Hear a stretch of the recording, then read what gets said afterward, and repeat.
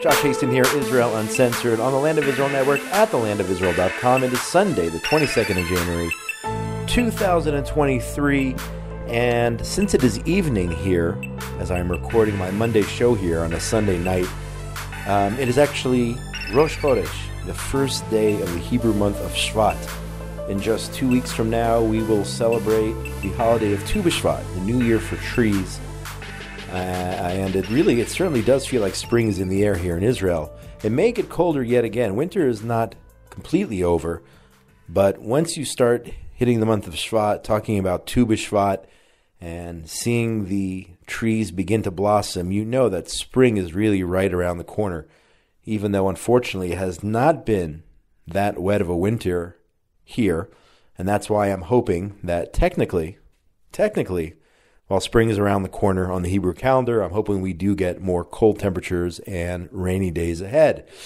Who would have thought we'd start the show off with weather this week? But again, it's all part of Judaism. It's all part of life here in the land of Israel. Everything, every raindrop matters. It really does. That's really what it's all about to be here in the Jewish state of Israel. And we'll get to the news here. And hopefully not too much news will break between now, when I'm recording Sunday night, and when this podcast comes out on Monday. But probably the top story over the last several days is Aryeh Deri, former Minister Aryeh Deri of the Shas party.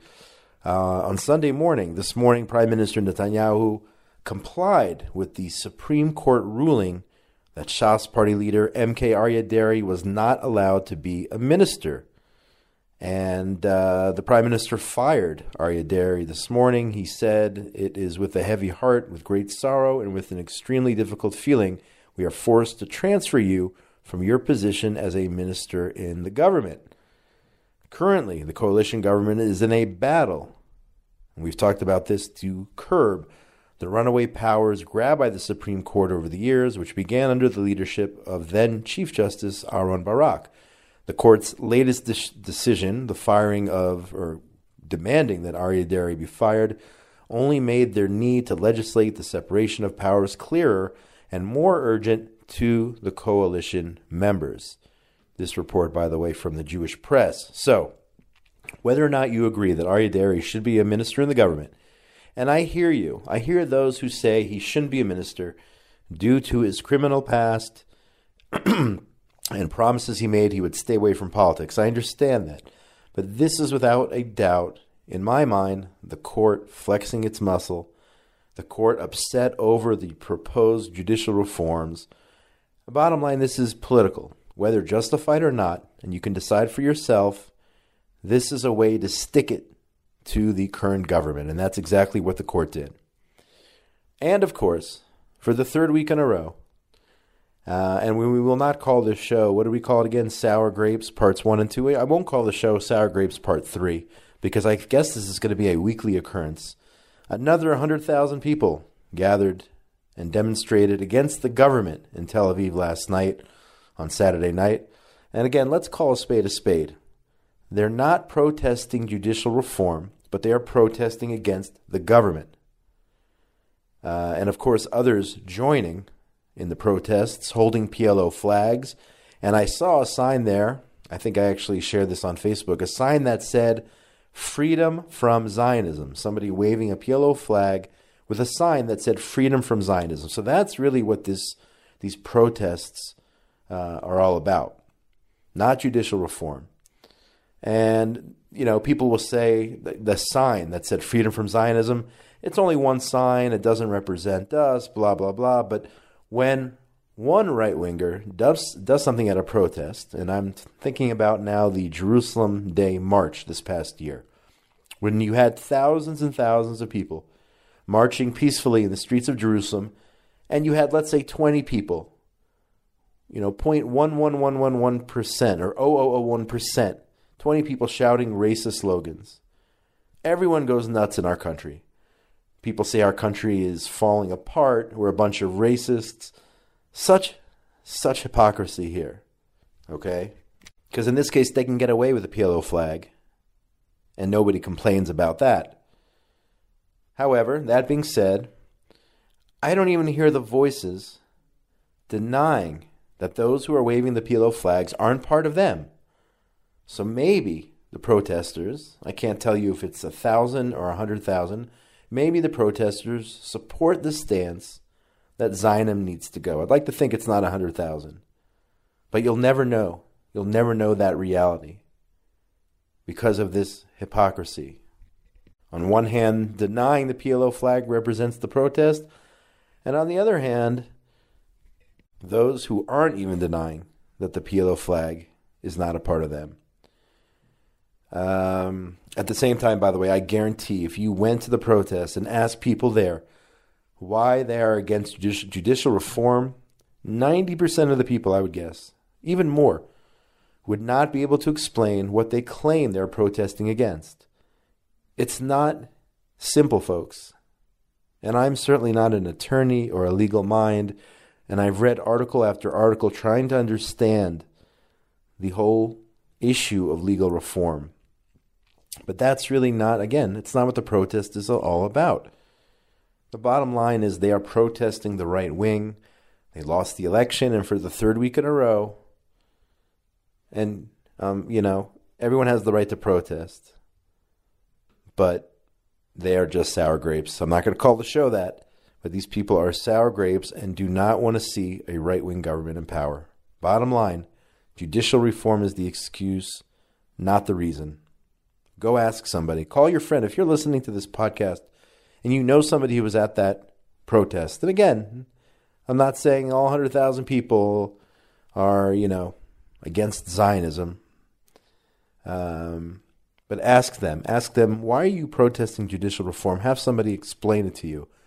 I would guess 8 or 9 out of 10 people could not explain the whole issue of judicial reform. That's just my opinion.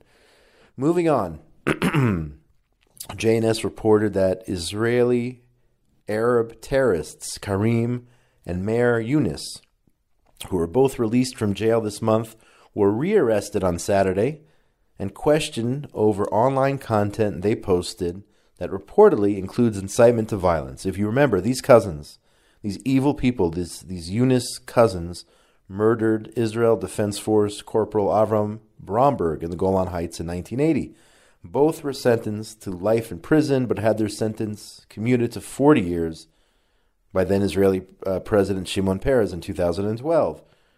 So Meher, that's how you pronounce it, Meher, terrorist, whatever you want to call him, was released from jail Thursday morning, 2 weeks after his cousin Karim received a hero's welcome in the northern village of Aryeh. By the way, let's remember, these are Israeli Arabs, full citizenship, education, health care, and all the other benefits that goes with being a full-fledged Israeli citizen, which makes it even more disturbing. But National Security Minister Itamar Ben-Gvir reportedly ordered their detainment, the cousins again, which lasted for several hours. I don't know if they're still at the police station, and doesn't look like it. Doesn't look like they're behind bars again. But prosecutors at least are discussing possible fresh charges against one of the cousins, Meher, based upon public statements he made after his release, according to Channel 12. And what did he say? He called for the unification of all Palestinians. So I don't use that word, but that's what it says here. Factions, because security prisoners are suffering. Together we may succeed. This is a difficult political period. We need to fight intelligently. We are a nation of heroes. We do not surrender. So here you have a guy serving for 40 years, and obviously nothing has changed with him. He is inciting to hate and violence. And yeah, the prosecutor we should take this case on and lock these guys back up. If they're inciting hatred, put them back in for another 40 years, obviously until the end of their lives. Send them back to prison. Their sentences should never have been reduced. That was a mistake. I don't know why that happened in 2012. They murdered an IDF soldier. They should rot in a cell, never see the light of day for the rest of their lives. So send them back to jail. Switching gears here. This is getting back into politics, okay?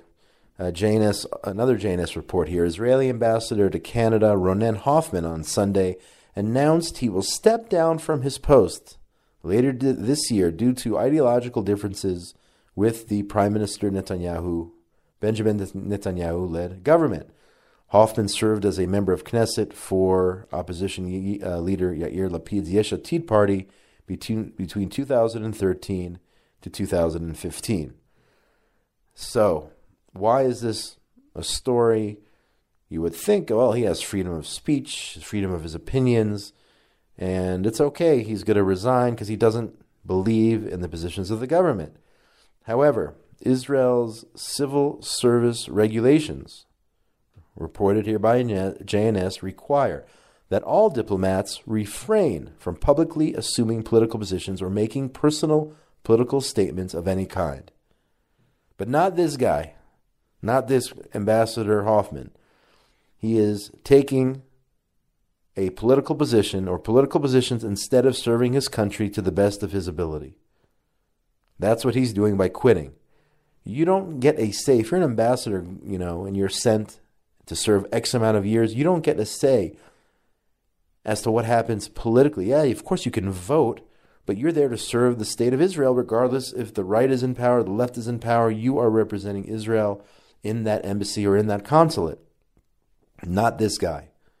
And ironically, if this were a right-winger quitting because he didn't like the policies of a new left-wing government, this would be front page all over the news. It would be the top story on the news on Channel 12 and Channel 13, and the hypocrisy is astounding. So somebody who isn't supposed to be political and do his job, serve his country, can't handle that, and instead he's making a statement.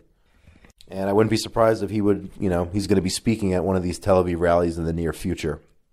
That's my guess, is he will be a top guest invited to address the next crowd or a crowd in the near future because he stood up not for democracy. He's not respecting democracy. He's not respecting the votes of the people of Israel in November. He's taking a political position which is not what you're supposed to do when you are ambassador. You serve your country to the best of your ability, but he's going to be dubbed a hero if he hasn't already been. I don't know. I haven't been on Twitter really that much today. Let's turn to Harvard. Harvard University, right? Best university, cream of the crop, Ivy League, all the way, right? Top. Who wouldn't want their kid in Harvard? Well, I certainly wouldn't send a kid of mine to Harvard. And this is exactly why. The Harvard Kennedy School reversed itself on Thursday and decided to offer a fellowship to Kenneth Roth. Ken Roth, do you know who he is? One of the biggest anti-Semite, Jew haters, Israel-obsessed fanatics on the planet. So Roth was reportedly offered the fellowship, and then it was decided by their dean, Douglas Elmendorf. He decided Ken Roth is not deserving of the position because he has an anti-Israel bias. And I think it was Elder of Zion, the famous Twitter pro-Israel advocate, where I actually had the pleasure to meet. Don't even know his real name, Elder of Zion. He did a little bit of a study on this Ken Roth and exposed how much attention Ken Roth gave and how many times he condemned Israel compared to all the other countries. And it's not even close. All the other countries in the world combined versus Israel, he bashed Israel more times than he was the head, while he was the head of so-called Human Rights Watch. That phony human rights organization. So Harvard caved, decided to give this Israel and Jew hater his fellowship. And again, Human Rights Watch, one of the biggest Israel-hating organizations on the planet, obsessed with Israel. Go look at the stats. And this guy is just the worst, okay? And Harvard should be ashamed of themselves. As my grandfather of blessed memory would say, educated fools or idiots with PhDs, that's what Harvard is all about right now. And U.S. Jews need to wake up and not send their kids to those schools. And I don't care how prestigious they are on paper. I say send them to Israel. Send them to a place like Bar Ilan University or Ariel University in Samaria. Not to any of these Ivy League, Jew-hating, Israel-hating schools who honor people like Ken Roth, who've dedicated their lives to hating on Israel. That's his life. I don't know what, God forbid, what would he do if Israel wouldn't exist anymore? He would have nothing to do. Because that has been his obsession, his entire career. Guys like Beinart and this guy, Ken Roth, and Harvard should be ashamed. And I would be absolutely happy to advocate for those Harvard donors not to send their money to Harvard. Send it to somewhere else. Send it to Yeshiva University, or send it to Bar Ilan, or another university that gives you a sense of Jewish pride. Send it to Aryeh University in Samaria if you want to donate to a university, a college that's doing some good work here. And people go crazy. Aryeh University is in Samaria. How many Israeli Arabs go study at Aryeh University and get their degrees? You're talking about thousands. And the so-called left doesn't want Aryeh University to exist. They went crazy. I remember when Aryeh moved from a college status to university status, they went bonkers. Ask the Israeli Arabs who are getting their degrees how much they appreciate Aryeh and Aryeh University. That's where you should send your money if you had any doubt as to what to do. If you got extra change and want to support education, invest in Aryeh, invest in Bar Ilan. Don't invest in Harvard. Israel National News reported here today that a 14-year-old Arab boy from the Issawiya neighborhood of Jerusalem was arrested late Saturday night in the Old City after intending to carry out a stabbing attack. He was apprehended with a knife in his possession. The arrest was made after police officers from the area, together with a security guard in the Old City, noticed a boy who aroused their suspicion, and this kid had a knife on him. And people I'm sure, went crazy on Twitter saying, look at the Israeli occupation authorities arresting a 14-year-old. What do they want from these poor Arab kids? And they'll flip the narrative on its head. Whether you're 14 or 44 or 104, if you have a knife and your goal is to stab Jews, you should be in jail. No doubt about it. But they won't tell that part of the story. They'll just say Israel arrested this poor teenager, a young boy, a school-age kid. That's the way they will frame it. The anti-Israel haters, the BDS haters. That's how they'll frame this narrative, this story. They'll forget to mention the part about the knife and the fact that he intended to murder Jews in the Old City of Jerusalem. At the same time, over Shabbat, there was a stabbing attempt in the community of Sde Ephraim, the Sde Ephraim farm, near the community of Neria in the Shomron. An Arab with a knife attacked a Jew, drove to the location, drove to the farm, got out of his car, tried to stab an Israeli who opened fire and killed the terrorist. And that is completely moral and just. The terrorist, thank God, did not hurt, was unsuccessful in hurting the Jew, according to an Israeli military spokesperson. So that's just another day, another weekend here of Jews trying to observe the Sabbath and Arab terrorists trying to murder them, whether it's in Samaria or in Jerusalem. And thank God in both of these cases, they did not succeed. And we're going to finish off on a positive here. It's a little bit of a shorter show this week, I know. It's Sunday night. After Shabbat, there's a little bit less news on Sunday. The news picks up steam usually by Monday when I do the recording of this podcast, but it is Sunday night. We'll finish off with something positive. During a 5-day humanitarian mission last week to Ilorin, Nigeria, 5 specialists from Israel's Sheba Medical Center treated pediatric eye cancer patients and worked to increase the capacity for long-term optical care in southern Nigeria. This is Israel 21C, if I didn't say it before. An estimated 1 in 15,000 Nigerian children suffer eye cancer, and the mission focused on treating children with this type of cancer called retinoblastoma, if I'm pronouncing that correctly, which can be deadly if not caught early. The team led by ocular oncologist Dr. Ido Didi Fabian also established an intra-arterial chemotherapy center to provide ongoing care for eye cancer patients in the region. This treatment delivers chemotherapy directly to the tumor through a catheter inserted into an artery, allowing for higher doses of chemotherapy while minimizing the exposure of healthy tissues to the drug. Israelis traveling to southern Nigeria. What do we have with Nigeria? What business does Israel have in Nigeria? Okay? How many countries are in the world? So many countries. Is Nigeria a superpower like the U.S.? Is it like Great Britain? Take your pick. No, Israel sends doctors to Nigeria to help kids who have eye cancer. This is unbelievable. Unbelievable stuff. And we're not doing it for the PR. We're not doing it to get credit. Israel's doing it because Israel cares. And I will say it from a PR perspective, how amazing it is. I'll say it from a humanitarian perspective as well. But the fact that Israel does this, you would think that Israel would be, for most of the world, and maybe we are still for most of the world, a light into the nations. I mean, that's what we truly are. But just so many haters out there who want to see this country gone. From Hamas to Islamic Jihad to Fatah to all of our immediate neighbors here, just down the road from where I'm sitting in Gush Etzion. How many of them want us gone?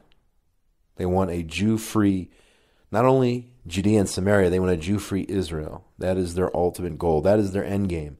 And that's why we have to be strong. We can't give up an inch of territory, an inch of land. Every inch that we give up becomes a hub of terrorism, a launching pad for rockets. See the 2005 expulsion in Gaza. See what happened after that. And here I am off on a tangent talking about that because of the fact that we are truly a light unto the nations. That is what the state of Israel is all about. Going to southern Nigeria and giving kids cancer treatment. My gosh, the amazing things. And I have these stories each and every week on this podcast because there are so many. We could do a whole show just on what Israel's doing for the world at large. But, we're here to talk about the news and focus on the news here in Israel. But so many things, so many ways in which Israel's contributing, rather. There, I'm getting choked up just talking about it to the world. And that's going to do it for this week's show. Recording on the 22nd of January, 2023. For my Monday, January 23rd show. It is Rosh Chodesh Shvat. Wishing everyone a wonderful Rosh Chodesh Sameach from Gush Etzion, just south of Jerusalem, the eternal capital of the state of Israel and the Jewish people. Shout out to Tabitha Epstein for everything she does behind the scenes. Ben Bresky, my man, engineer extraordinaire. Thank you so much. Everyone out there in the wonderful world of ours, between now and please God, when we speak again on the next podcast next week, be safe. Shalom, shalom from Gush Etzion, Israel. Have a great week, everyone.